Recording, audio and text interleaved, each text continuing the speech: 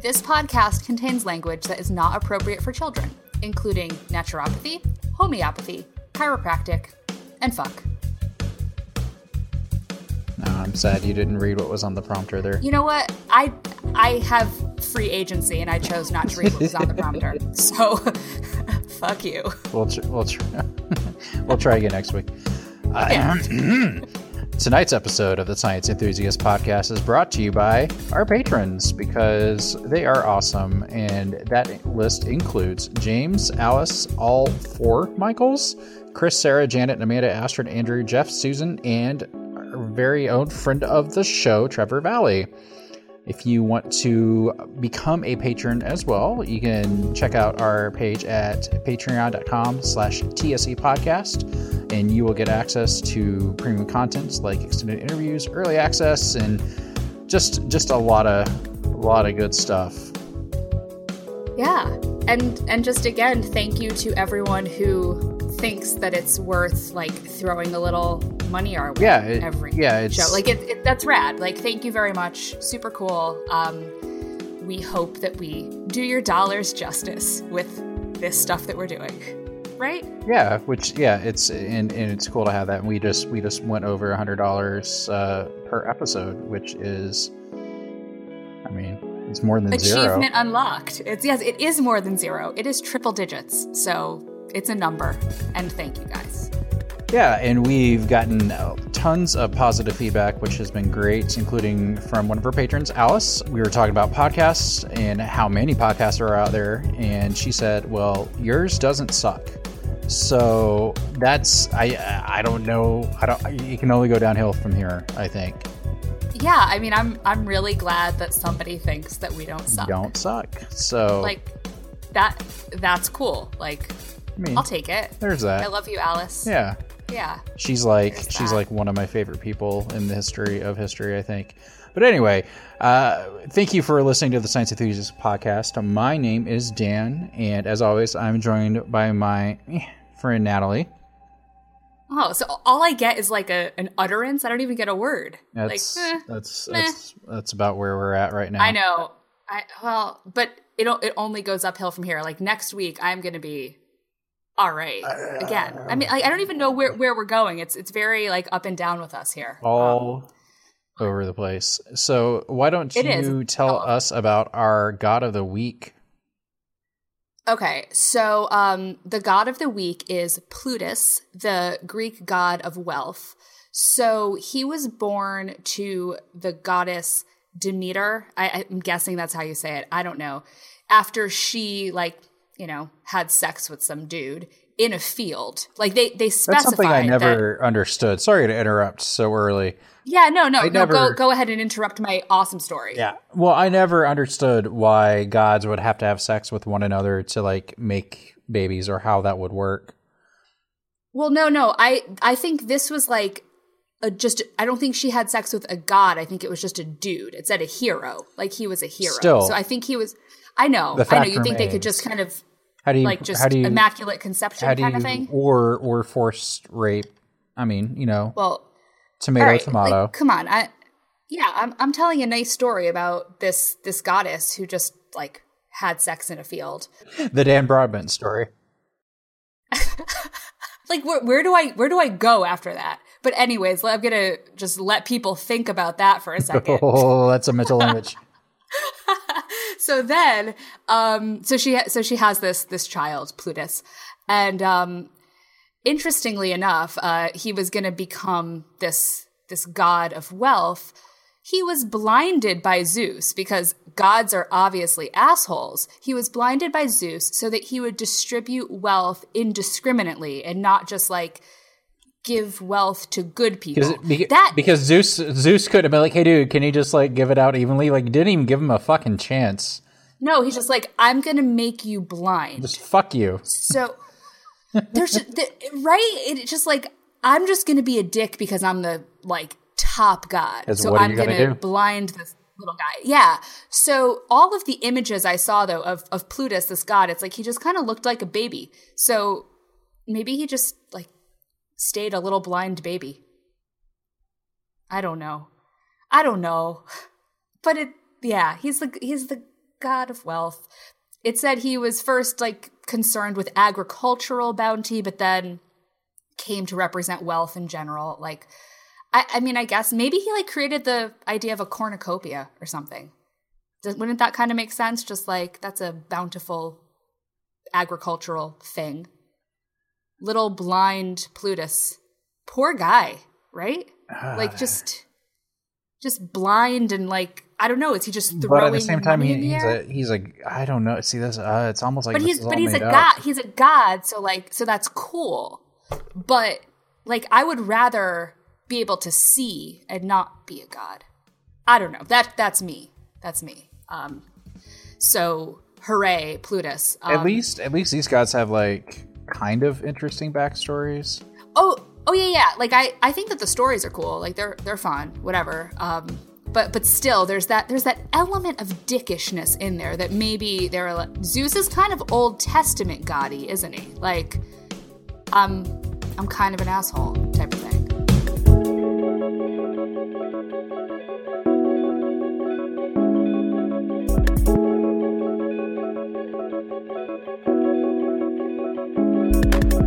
Today we are thrilled to be joined by Britt Hermes.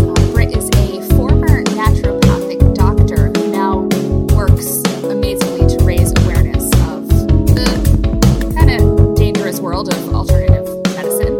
Britt is currently a Master's of Science student. She's a writer at Naturopathic Diaries and contributor to Forbes, Science-Based Medicine, and Science 2.0. And she's a recent Occam Award winner at QED. And just gave an amazing, like, standing ovation-worthy talk at the QED conference in Manchester. So welcome, Britt. Thank you so much for joining us. Thank you so much for having me. And, like, again, just congratulations on just getting the recognition, I think, that, your really great work deserves. So thank you. I really appreciate that. Yeah, I mean, your talk at QED, I think, was one of the highlights for pretty much everybody that I talked to and was with at the conference. And it was fantastic to kind of hear your story that we're going to kind of ask you to share again here today. But yeah, it was wonderful. So I guess like I kind of want to start at the beginning. Like, what's the story of how you became a naturopathic doctor, in air quotes? I'm going to use doctor in that sense. But what brought you down that path to start? The abbreviated version is I had a bad experience with a medical doctor.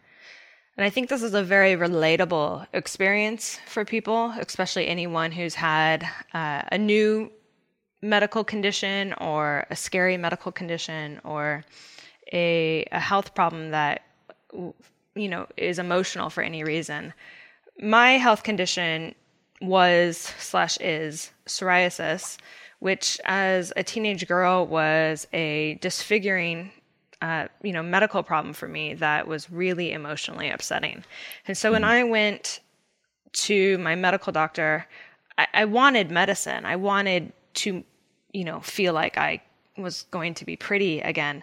But I also needed emotional support and comfort and feeling like my concerns were being heard in that moment. And I didn't get that from him. I remember asking him about treatments other than steroids.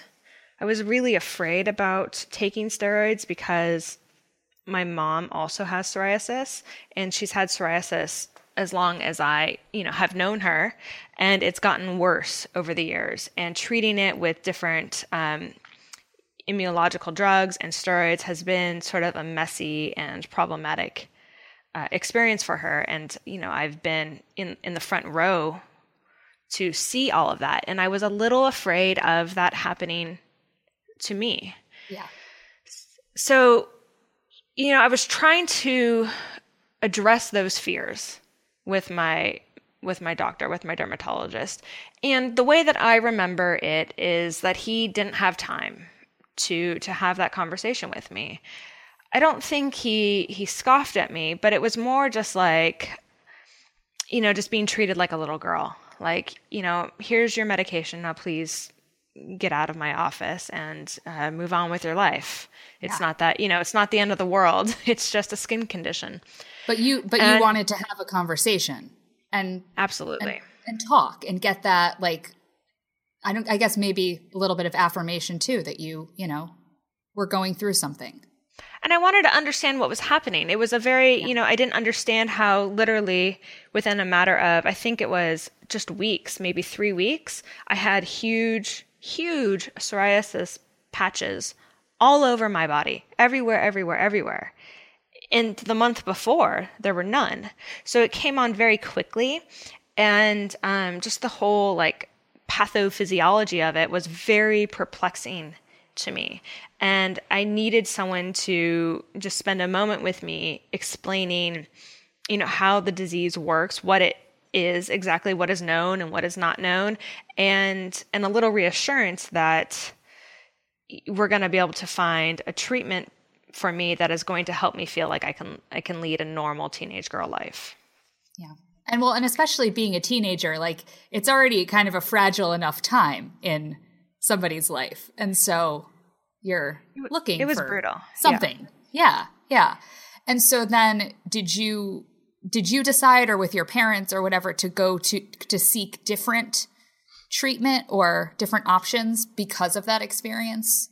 So I made the decision to look up information on my own, because at that point I didn't realize that alternative medicine was a thing. I didn't know that there was someone else that I could talk to. I'm not even sure I knew about acupuncture. I had been to a chiropractor, but I had been going to a chiropractor as a child, actually, and I didn't consider that alternative medicine. It was just like this other thing that I did. Mm-hmm. And so when I came home from the doctor's office crying, my dad was heartbroken. And my dad was like, "What do you want to do? I'll do anything to make you stop crying." And I said I wanted to go to the library and to read about psoriasis and to figure out, just to get some answers. And so he brought me to the library, and I spent hours there over the course of a weekend just digging through anything that I could find that talked about it. And, just a very like old-fashioned way of looking up information, going to the card catalog and just looking through medical texts, basically going to the index, looking at psoriasis, going to that page and reading what was written. And after reading medical texts that basically said the best treatments are steroids and, it's a lifelong condition, I then started to find, just I guess sort of naturally, books that offered alternative information, and began to just devour this information because it offered answers. Yeah. It was like, oh no, this can be explained. It's probably your diet and you have too much inflammation and you can do all of these other therapies and take control of your health. And it was a very empowering moment for me, because I suddenly felt like I had given myself the tools to make myself healthy without conventional medicine. Well, and you wanted options. You wanted to know that you had a choice and that you had something that you could do.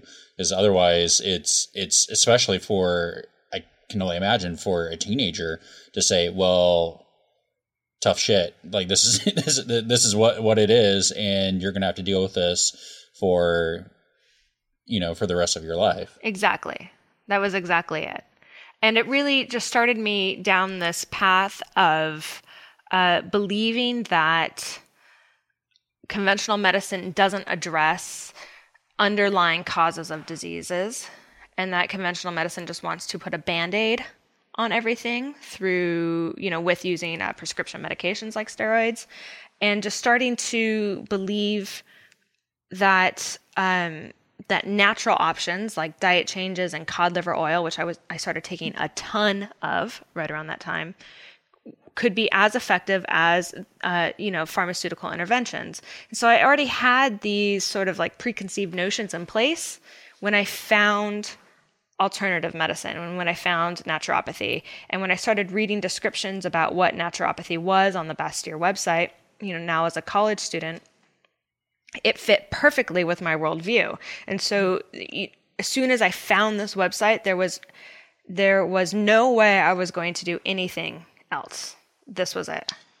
And that's not, I don't think that's entirely wrong. Going back to like wanting that individual attention and wanting to be heard, I don't think that's entirely wrong with some doctors, because I have to imagine they're just overwhelmed. I know whenever I go to my general practitioner, like I feel like he just wants to get in and out, partially because I've never had any sort of major anything. It's always like I have a really bad, like a couple months ago, I had a really bad poison ivy thing that I needed steroids for. And he was like, yep, okay, see ya. And I didn't have like a deep personal philosophical conversation with him because that's not the type of person I am. I don't like talking to strangers, present company excluded. But I think that's also part of it, is just that so many doctors are just so overwhelmed, especially the general practitioners who, are seeing, I don't even know how many patients a day, and they maybe just don't have the time to dedicate that to, which is something, enter you're a naturopath who, maybe does have that time, or even they have the extra part of the skill set where, they are a lot more personable than just somebody that actually has formal medical training. Right. What's interesting to me now, now with the privilege of hindsight, of course, is that I had other medical problems during this time that were successfully treated just with an incredible amount of compassion and time and empathy by medical doctors who gave me everything that I needed in that moment from them, in terms of explaining what's happening, explaining the treatment, and then also some of them even provided some emotional support when I needed it. But you don't remember that. I chose not to. Yeah. You choose that experience that really stands out and like kind of like lights that fire. And that's that's not a detriment to you. That's just human nature in general. Is we're not going to remember the 5 good times we go like to our favorite restaurant. We're going to remember that one shitty time where they had somebody new and they screwed up everything and it was awful. And now we're never going back. Right. But the bummer is that for me now, it's part of sort of the grief that I go through currently, or, I'm still going through when I think about this, is instead of choosing to look at the awesome medical experiences I had with doctors, instead of looking at those experiences and being like, aha, I want to be a medical doctor like her, I instead decided I didn't want to be a medical doctor like that one crappy dermatologist. And I let everything sort of guide me based on that one crappy experience. And it's such a bummer.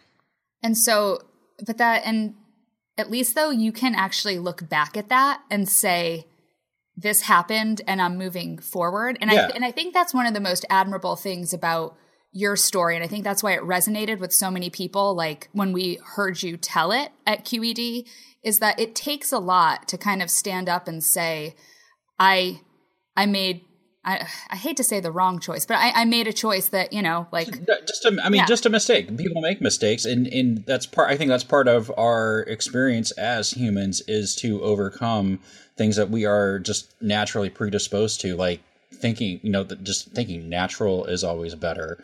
And that, thinking that the right answer better than some stranger that you just met that may have gone to school for 8, 12 years to actually do the thing that they're doing. Right. And so is that sort of what Bastyr sort of sells in terms of the education that they provide people, is the ability for then these naturopathic doctors to go out and provide this holistic care and the feel good and kind of curing the world of all its problems? Like, does it kind of sell you as a student that ideal type of? Absolutely. Yeah. So sort of just backtracking a little bit.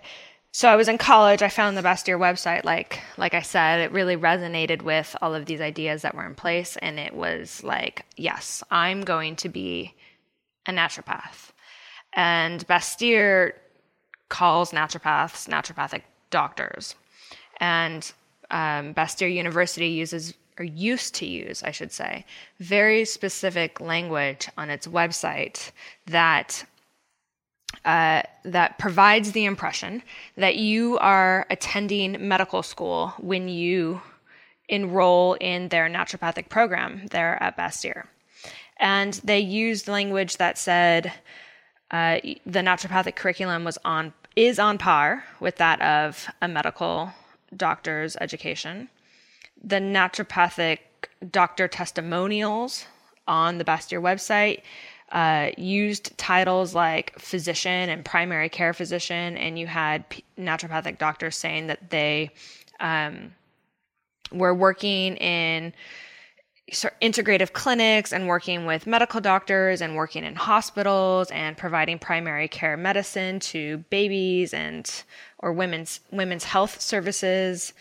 And there was a whole section on how naturopathic medicine or naturopathy could, or how useful it is in a public health context, because the majority of diseases these days in Western societies are chronic diseases, or diseases of civilization, because we eat too much and don't exercise enough, and a lot of them could be addressed with lifestyle changes. And the naturopathic curriculum at Bastyr it did market itself as being like the key intervention for addressing these chronic problems. And so I sincerely and fully went into my schooling at Bastyr believing not only was I going to become a medical doctor who had specialized knowledge in natural medicine, but I was going to be able to use these skills in a variety of clinical and medical settings, including hospitals, private practices, and even in a health policy context, like say at a governmental level or a regulatory level, like at the FDA or the World Health Organization. Because you were going to be a medical doctor, according to them, right? I was going to be a medical doctor. Yep. Exactly. And I've critiqued this pretty extensively on my blog, Naturopathic Diaries, and either coincidentally or related to my writings, the language and the marketing terms used on the Bastyr website and the other naturopathic websites have now changed, so they don't say these things anymore. I guess fancy that. It's funny how timing works, isn't it? When you start to maybe get called out on saying things that I mean, it's just not true. I mean, because I know I've read a lot of your blog and looked into this, obviously a little bit now, but the schooling for naturopaths compared to the schooling and training for medical doctors, it's astounding.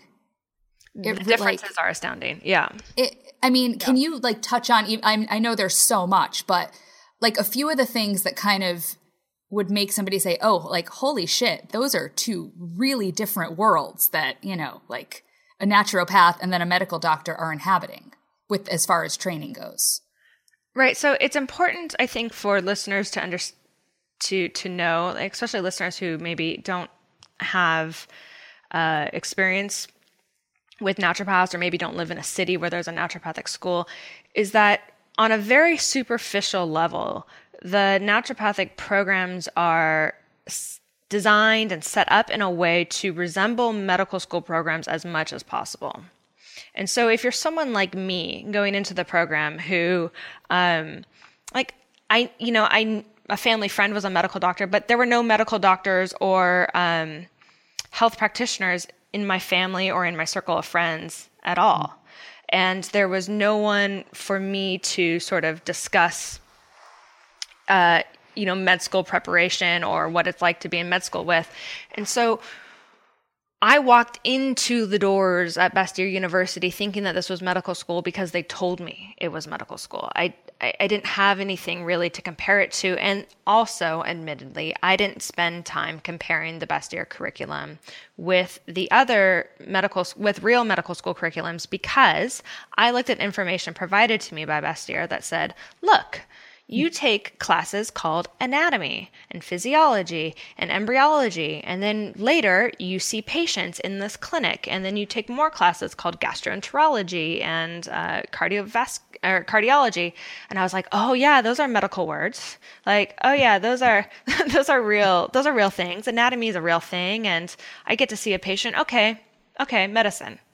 Yep. And do you think they're doing that? And this may be foreshadowing to something we talk about later. But do you think they do that intentionally, like knowing that they're tricking people, or like in a malicious way, or do you feel like just based on your like these people legitimately? Because that's my like what I think Natalie and I both hope is happening is that these people legitimately believe that they're doing something good because the alternative is kind of terrifying. But do you think like whenever they market that, like they're doing that saying we're going to pretend like this is a real medical education that we're providing, or that they're knowingly and intentionally doing something that's a bit more nefarious there? It's actually a complex question because of how everything is structured. And so I'll try to answer it in a very sort of organized fashion, but please ask me if I'm not making sense. And so the first part of it is, do I believe? There's multiple ways to answer that question. Do I believe most naturopaths are intentionally duping patients? No, I believe naturopaths are practicing what they have been taught. Okay, so then you go to the schools and, do I think that the teachers and the administration at the accredited naturopathic schools are intentionally teaching inaccurate and dubious and sometimes outright debunked information and passing it off as real scientific and medical information? No, I don't think that's intentional either. I think the problem lies with how the schools became accredited and why they needed to become accredited. So there's a handful of schools in North America, I think we're up to 7 now, so in the US and Canada, that are accredited by an organization that sort of oversees the naturopathic it doesn't oversee the curriculum, it oversees the schools in North America. And so the Council on Naturopathic Medical Education? Exactly right. And so this organization is put in place to make sure that the naturopathic schools basically have a clearly laid out mission statement and are well organized and sort of meet organizational standards that should be in place in universities.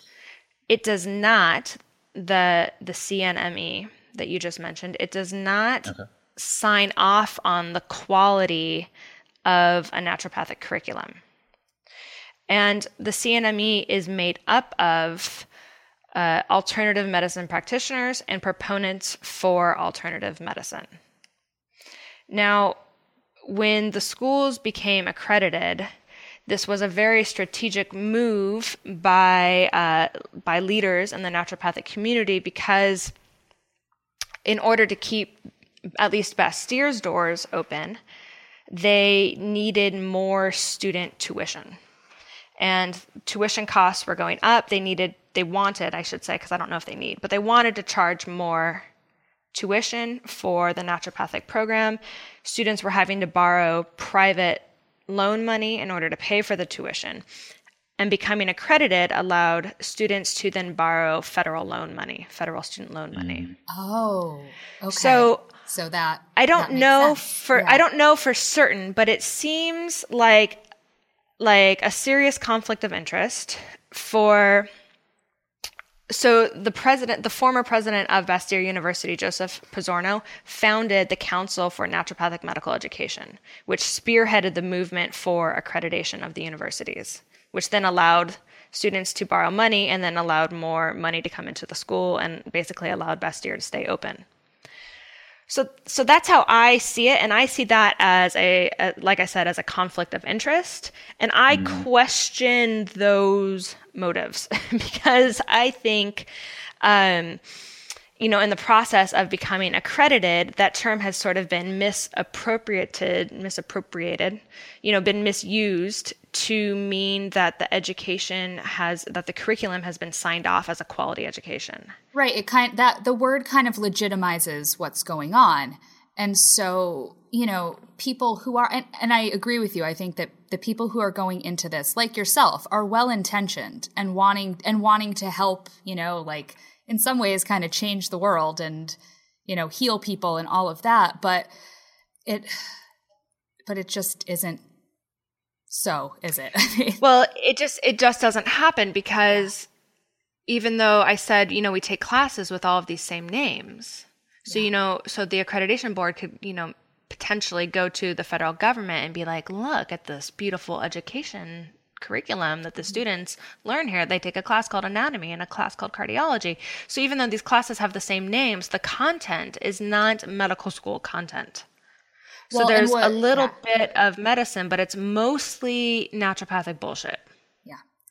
And what's terrifying is now we're going to have an administration that will be receptive to that and is going in may even amiss. And we talked about this with another guest we had on with Trevor Valley, that we have so many things that we're going to be distracted. Like even the skeptic community is going to be distracted by now with the Trump administration, that things like this, I'm afraid, are going to be just not because they're not important. It's just we have so many other things to worry about, so many other anti-science things that are going to be happening, and we're going to have to spend so much energy on other things that things like naturopathy, could very well become like licensed, like in game ground, like it has in Massachusetts.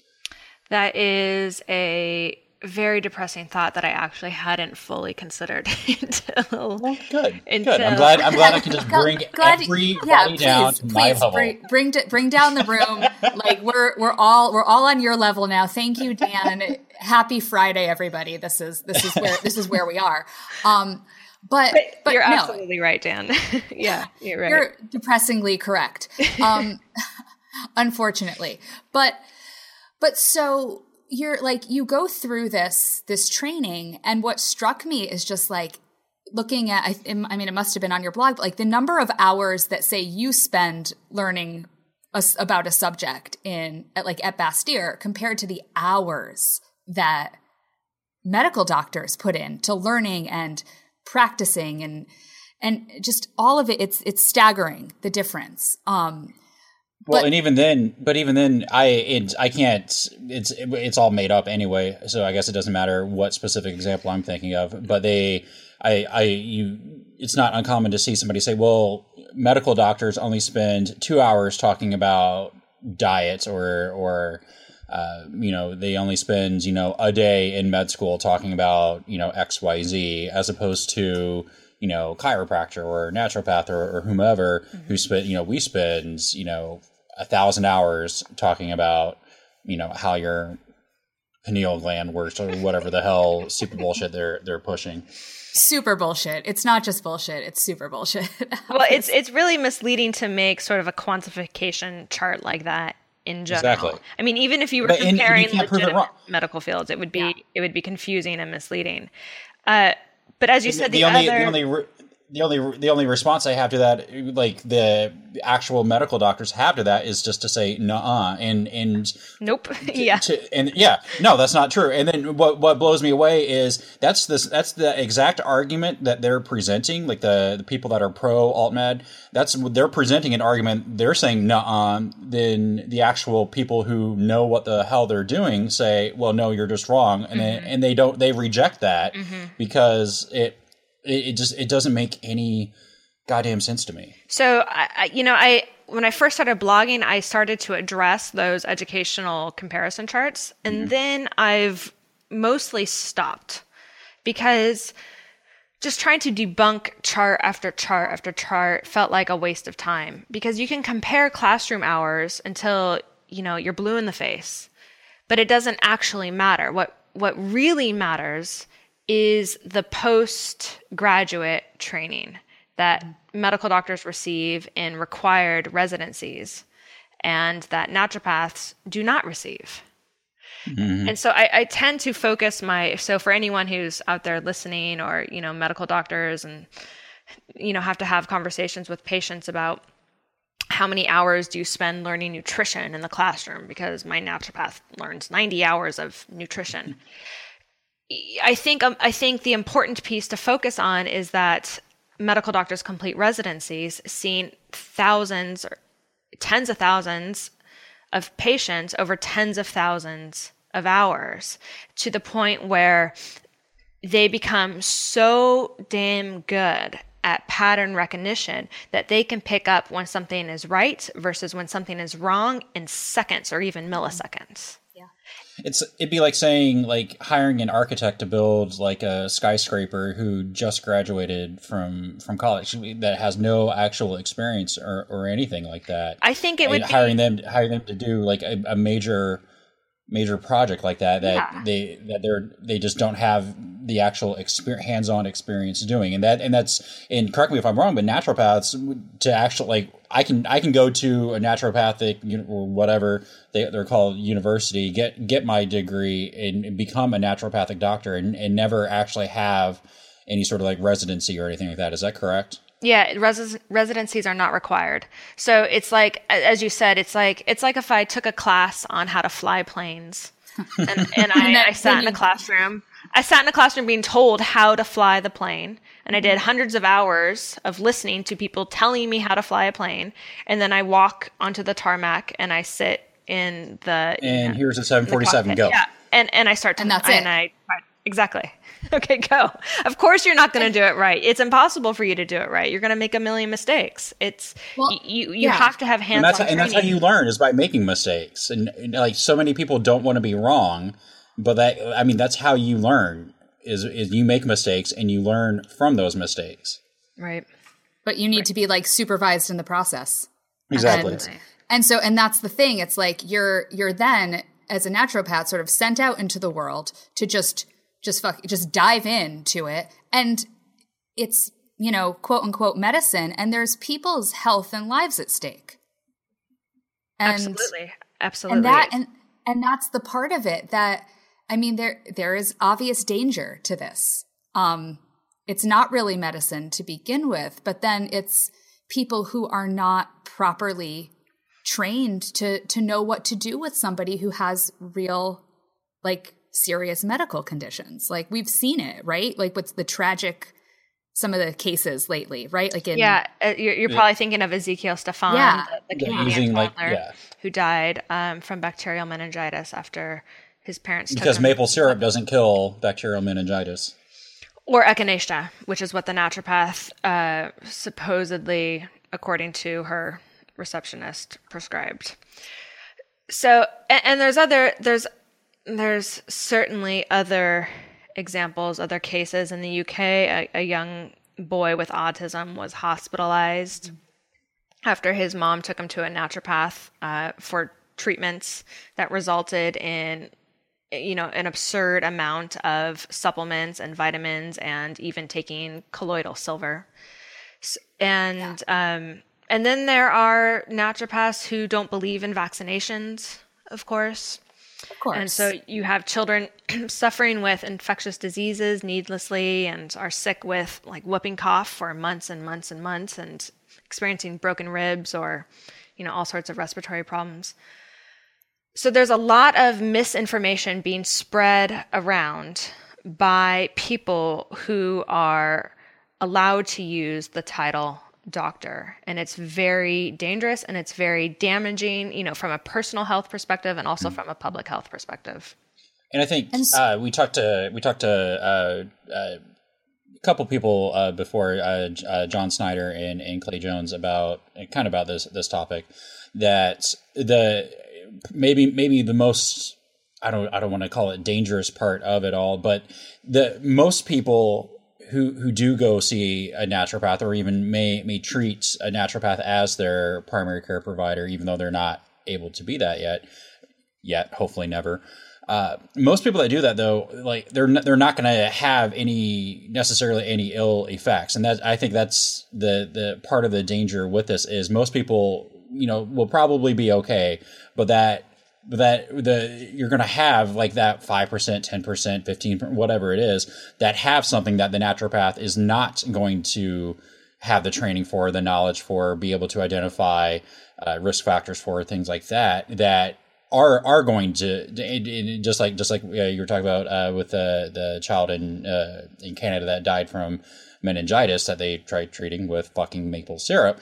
Like, you have things like that, and I don't understand how they can justify that. I don't. There's how do they defend that whenever we have a child who died because we had something that was treatable that could have been prevented, but we didn't, so the child died, and that's okay. Like, I don't understand how they can think that's okay. Yeah.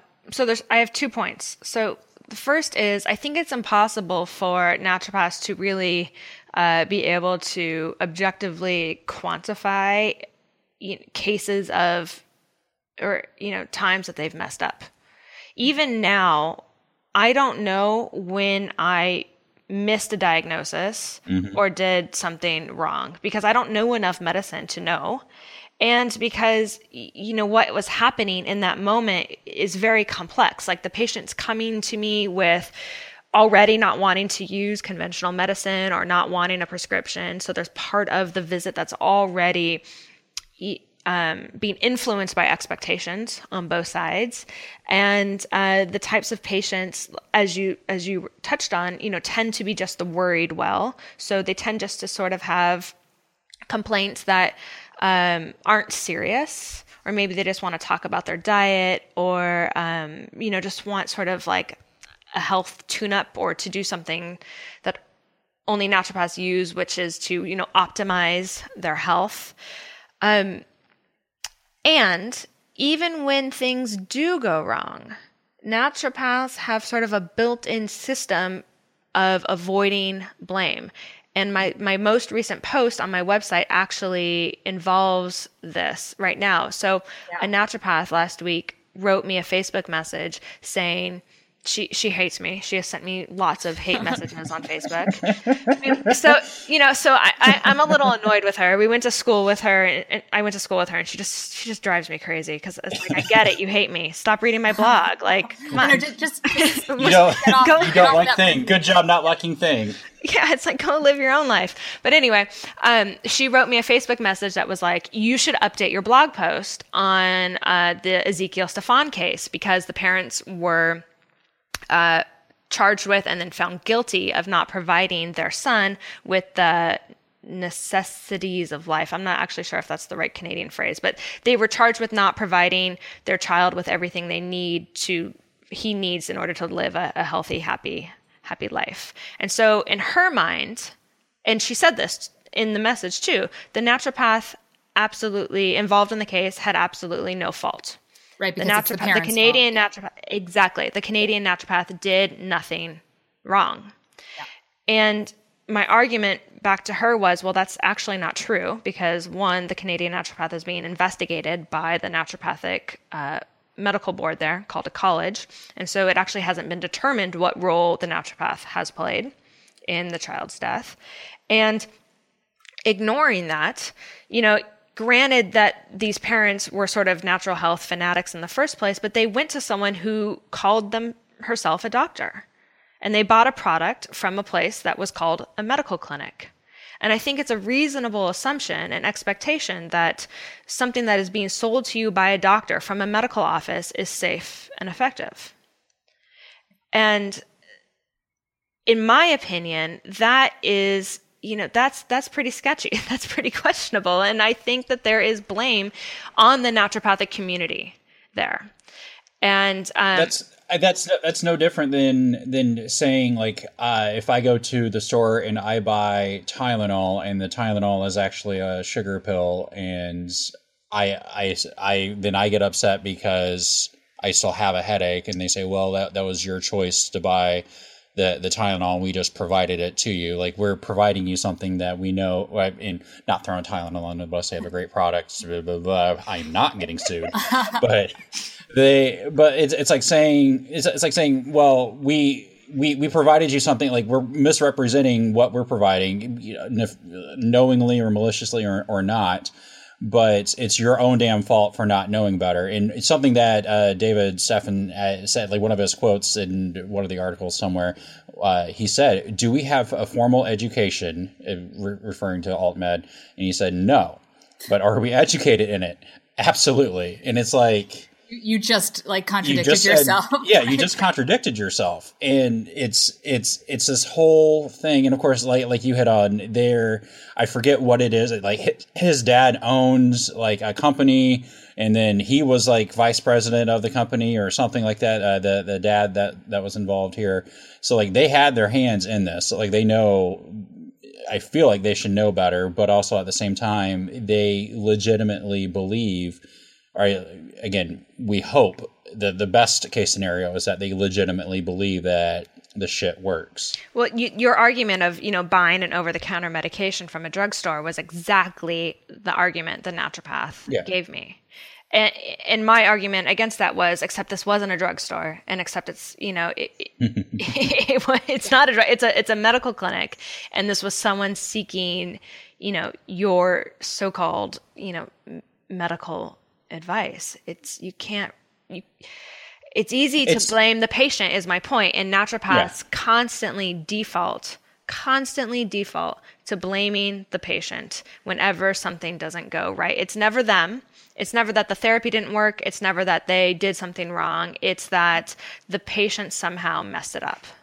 And these are the same assholes that will go back and say, well, doctors and big pharma kill, thousands or hundreds of thousands of people each year in mistakes and whatever. But they don't make any mistakes because, like you said, it's the patient wasn't compliant with treatment, or the, something else, not me. Everybody sucks but me. I'm great. And what we're doing is right. Mm-hmm. Well, right. It's also this sort of like, it's a delusional way of thinking because... So the reason why I left, being a naturopathic doctor was my boss in Arizona was importing a sketchy cancer drug called Ukraine. The drug was coming from Austria, and he was charging patients thousands of dollars in cash. And then the drug would be shipped overseas and it would arrive, and then he would intravenously deliver this drug, under this idea that this drug was treating their cancer somehow. And I found out that this was, that this drug is not FDA approved, which then meant that this practice was illegal. And I had found myself involved in this accidentally because under my boss's orders, I had helped administer this drug.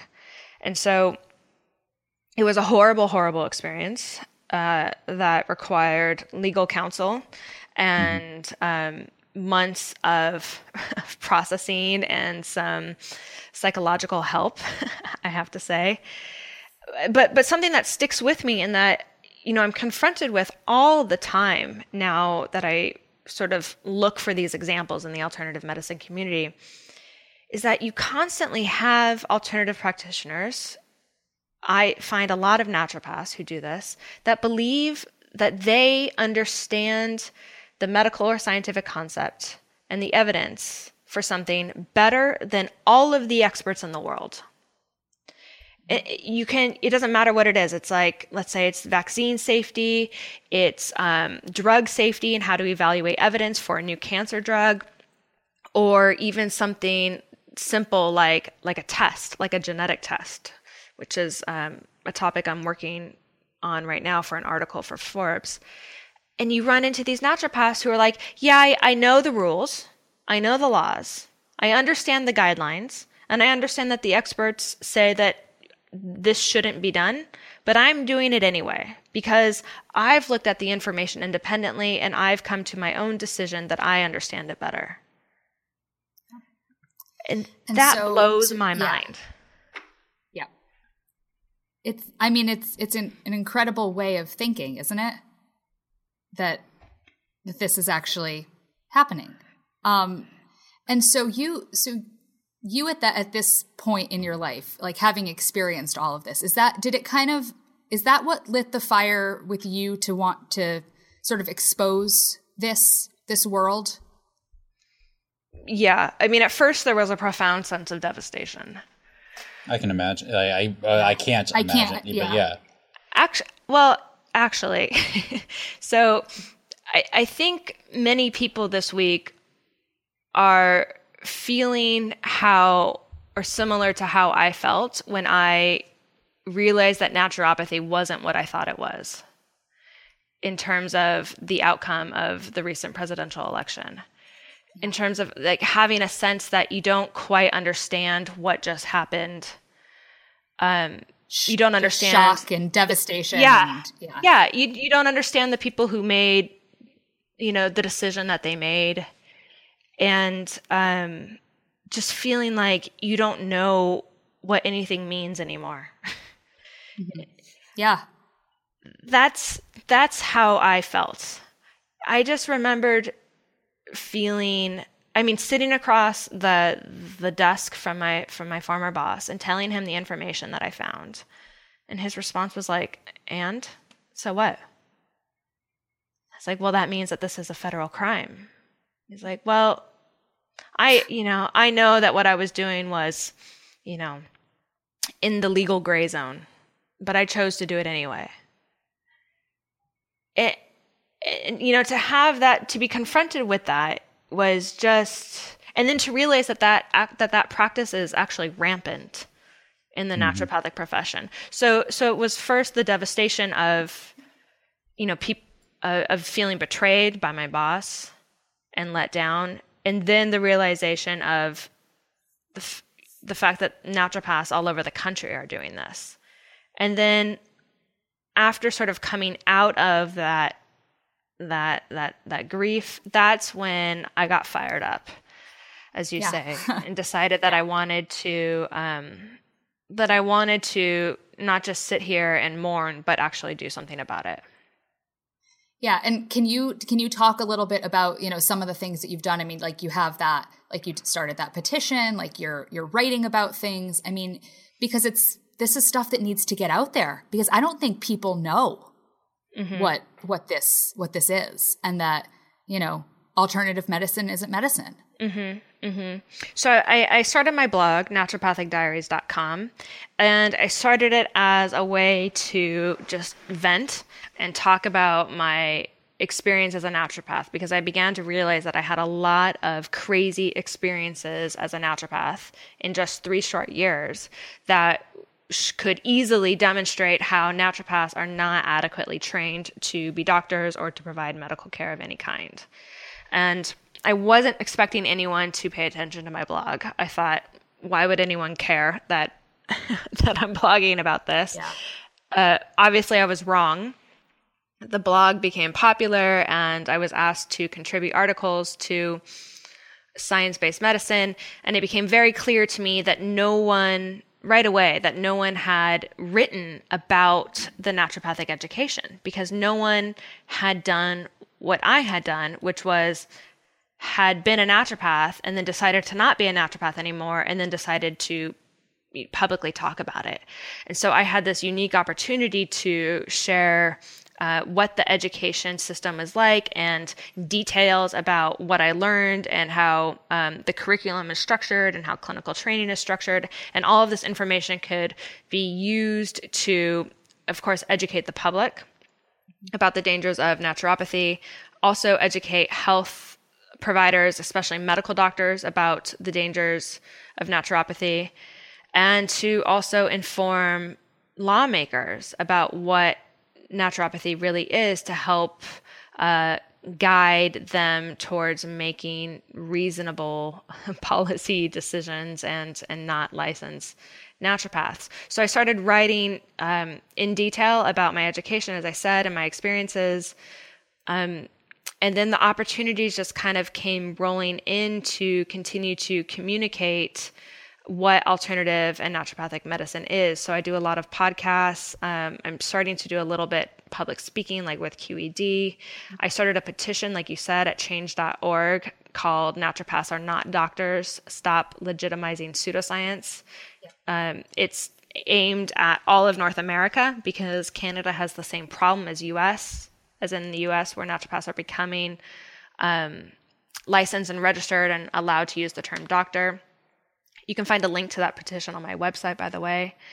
And I now have the opportunity to contribute articles as frequently as I can to Science 2.0 and Forbes, which is just an amazing experience because the readership of these online platforms are huge. And so I've been able to do some of my most effective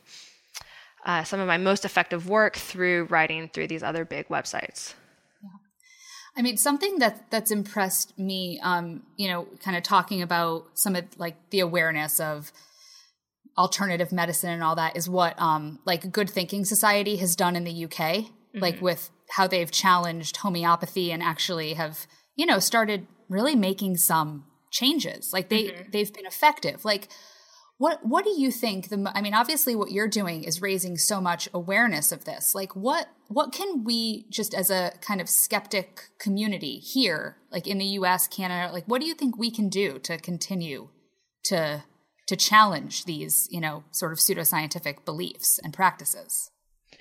One of the most important things that I think people can do is write to their to have a voice in legislation.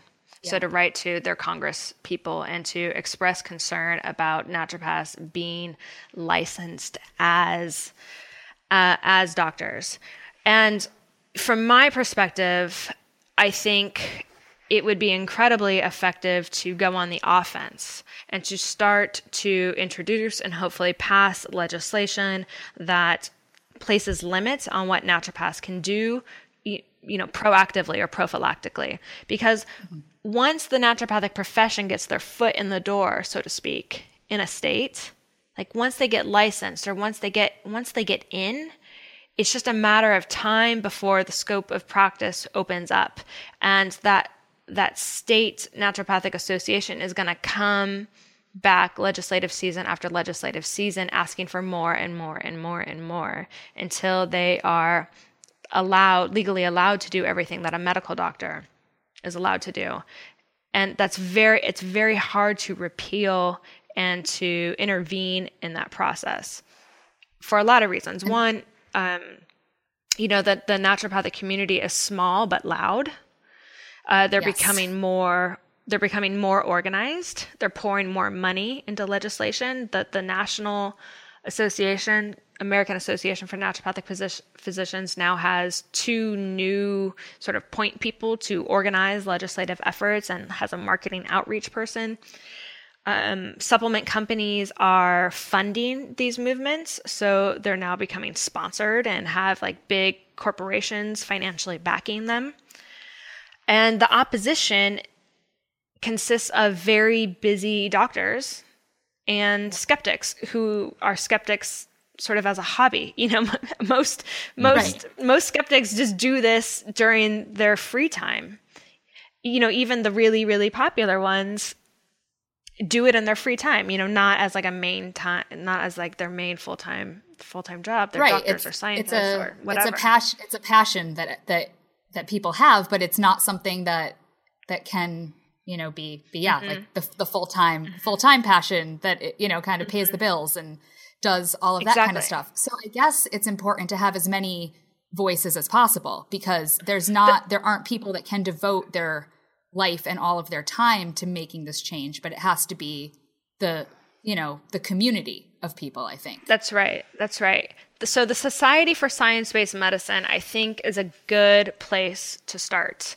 It's run in part by a woman named Jan Bellamy. Mm-hmm. She is a former lawyer, and she just really is up to date on all of the legislation for naturopathy and other alternative healthcare professions. And the website does a good job of sort of summarizing and collecting legislative information that is valuable. So either for you to follow up on as just a local citizen or to just be a good place to figure out how to start supporting the efforts to stop legitimizing pseudoscience.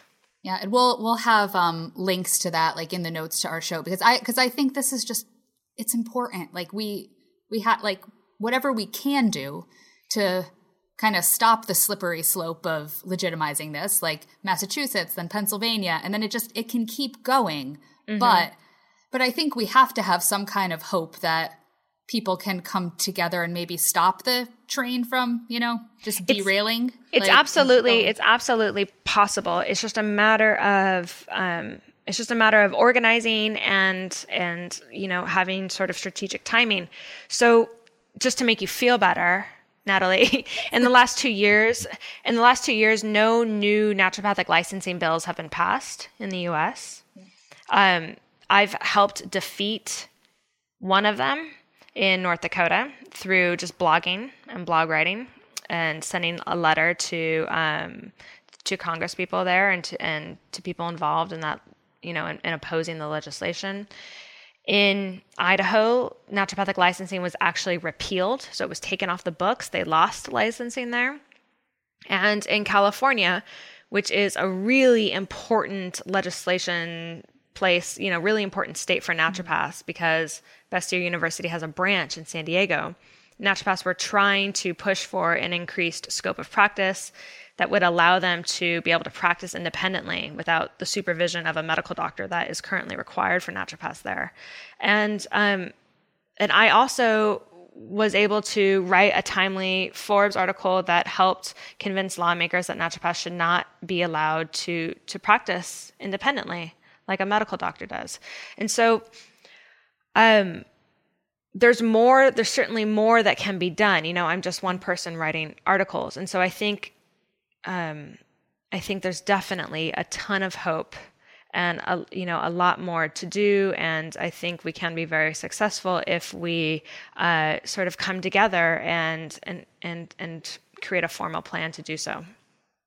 Well, I think it's awesome. And I think, just as we wrap up, to just, I guess, really thank you for the work that you do, because it's important. I think any voice that can bring these issues to light and enact change. I mean, just to see what you, as one person, have been able to do. I think that's a great story. And I think it's an inspiring one that, and anyone who's listening that, believes in something or wants to help make a change, it shows that it's possible. And I think right now, any little bit of hope is needed for everybody. So I think, really thank you. And thank you for talking to us today. And so if people want to find you like on the internet, where can they do that so they can keep track of what you're up to? Great. Thank you. My blog is at naturopathicdiaries.com.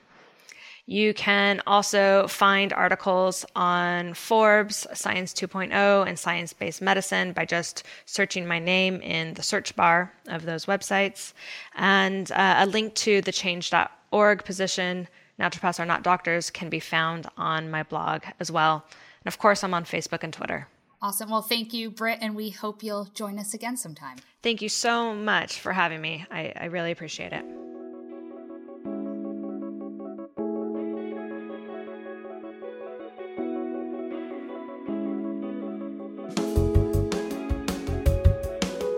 So tonight, the reason we love the internet is the Twitter page, Endless Screaming. I mean, I had never seen this before now, and okay, over 9,000 people are following a Twitter account that's just caps lock screaming, essentially. One could say it's endless screaming. Yeah. One would say it's endless screaming. It absolutely is. And just this. I mean, we're recording this Tuesday night, the 29th, and just 9 minutes ago, they posted an update, and it reads, I mean, like some are longer screams than other screams. Well, clearly, and almost 20 minutes ago, they posted, yeah.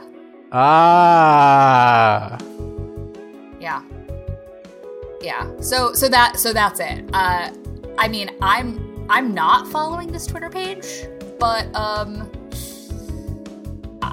you could, Dan, if you want. And the location of this Twitter account is the void. So I can appreciate that. I like that this exists in the void. And the pictures are pretty good. So that's it. Endless screaming. I guess it's fairly fitting for the world that we live in right now. So timely. I think so. Because we are in a dumpster fire right now, so we are all just endlessly screaming as the world burns. I think that's a bit of hyperbole. I don't think the world is literally on fire right now. Okay, that is true. Excuse my hyperbole. We're just in a figurative dumpster fire. I'm the one that's supposed to shit out everything, and then you're the one that's supposed to. I know what's going on. I know. Don't worry. I have some optimism coming. Maybe. Well, that's all we have for you this week on the Science Enthusiast podcast. Thank you for listening. If you enjoyed, check out the podcast page on Facebook, on Twitter, my page, A Science Enthusiast, or Natalie's page, Skeptical Parenting. And I believe, Natalie, you have a quote for us. Patients deserve to know the dangers associated with getting medical care from undertrained practitioners steeped in pseudoscience. Lawmakers need to know that ND does not convey medical competency. Rather, it indicates that the person using the title is unequivocally not a doctor. And that is from our brilliant guest, Britt Hermes. So let's see. I will tease what we have going on next week. But first, I want to give a recommendation for our listeners to listen to another great podcast that I really love. Some friends of mine and of our show, the Last Tuesday Project, a group of skeptics over in the UK, they put out a really great podcast. I think this month's episode will be of particular interest to our listeners, especially the fact that we have a lot of American listeners. They tackled the question this month of, should the Electoral College vote for Hillary Clinton instead of Donald Trump? It's a very interesting discussion of American politics from the point of view of this really great group of British people. So Sean, Haley, Alex, and David, you did a really great job this month, and I hope our listeners go and check you guys out. Next week on this show, we have Chris Cluey he's already joined us for an interview, which we recorded shortly after. You're ruining the mystique around it. I know. I'm really transparent. I know. People think we're recording this all in one session, but now they know that we recorded that before I even moved into my new house. That was 2 weeks ago, 3 weeks ago. I know. I just dropped this whole veil of mystery that exists around this show. So sorry, but it's a really good talk we had with Chris, and that'll be our show next week. So come back, please. It'll be great. I mean, or no, we won't know. No.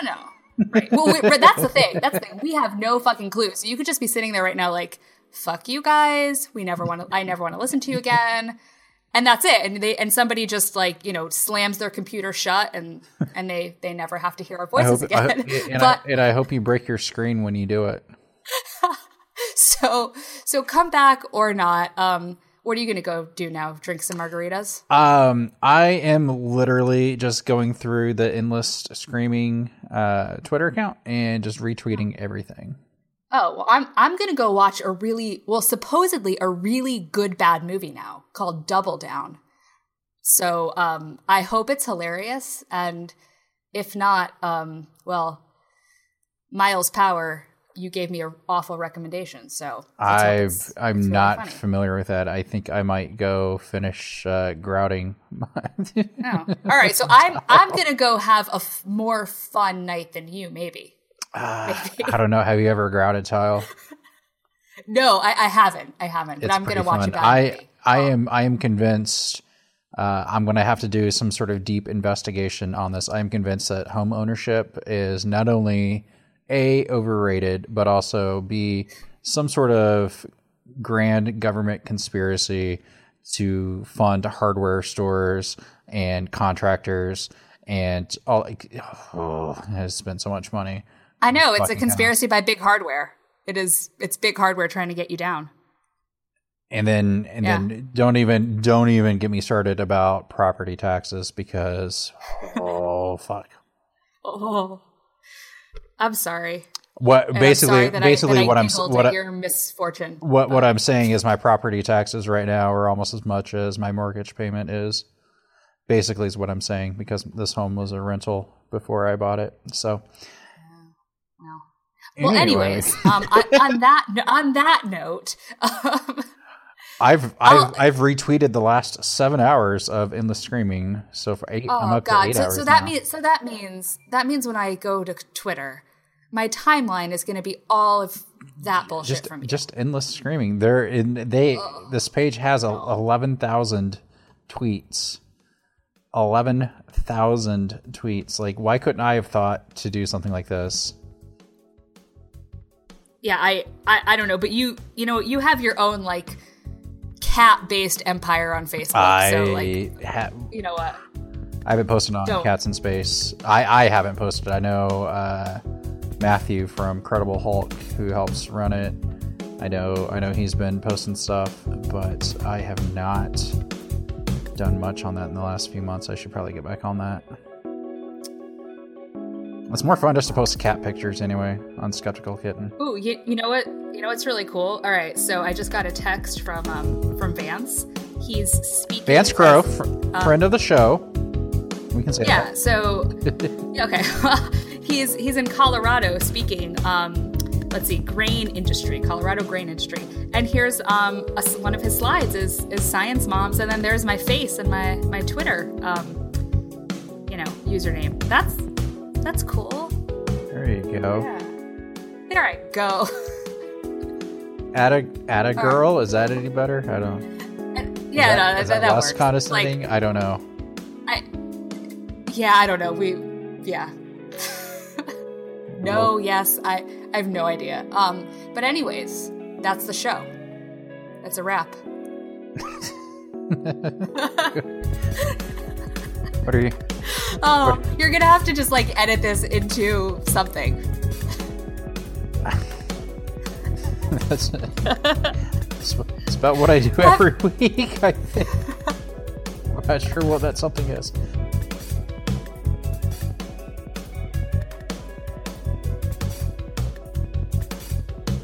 The music you heard tonight was written and performed by Adam Johnson and was used with his permission. You can contact Adam at adamjohnsondc@gmail.com.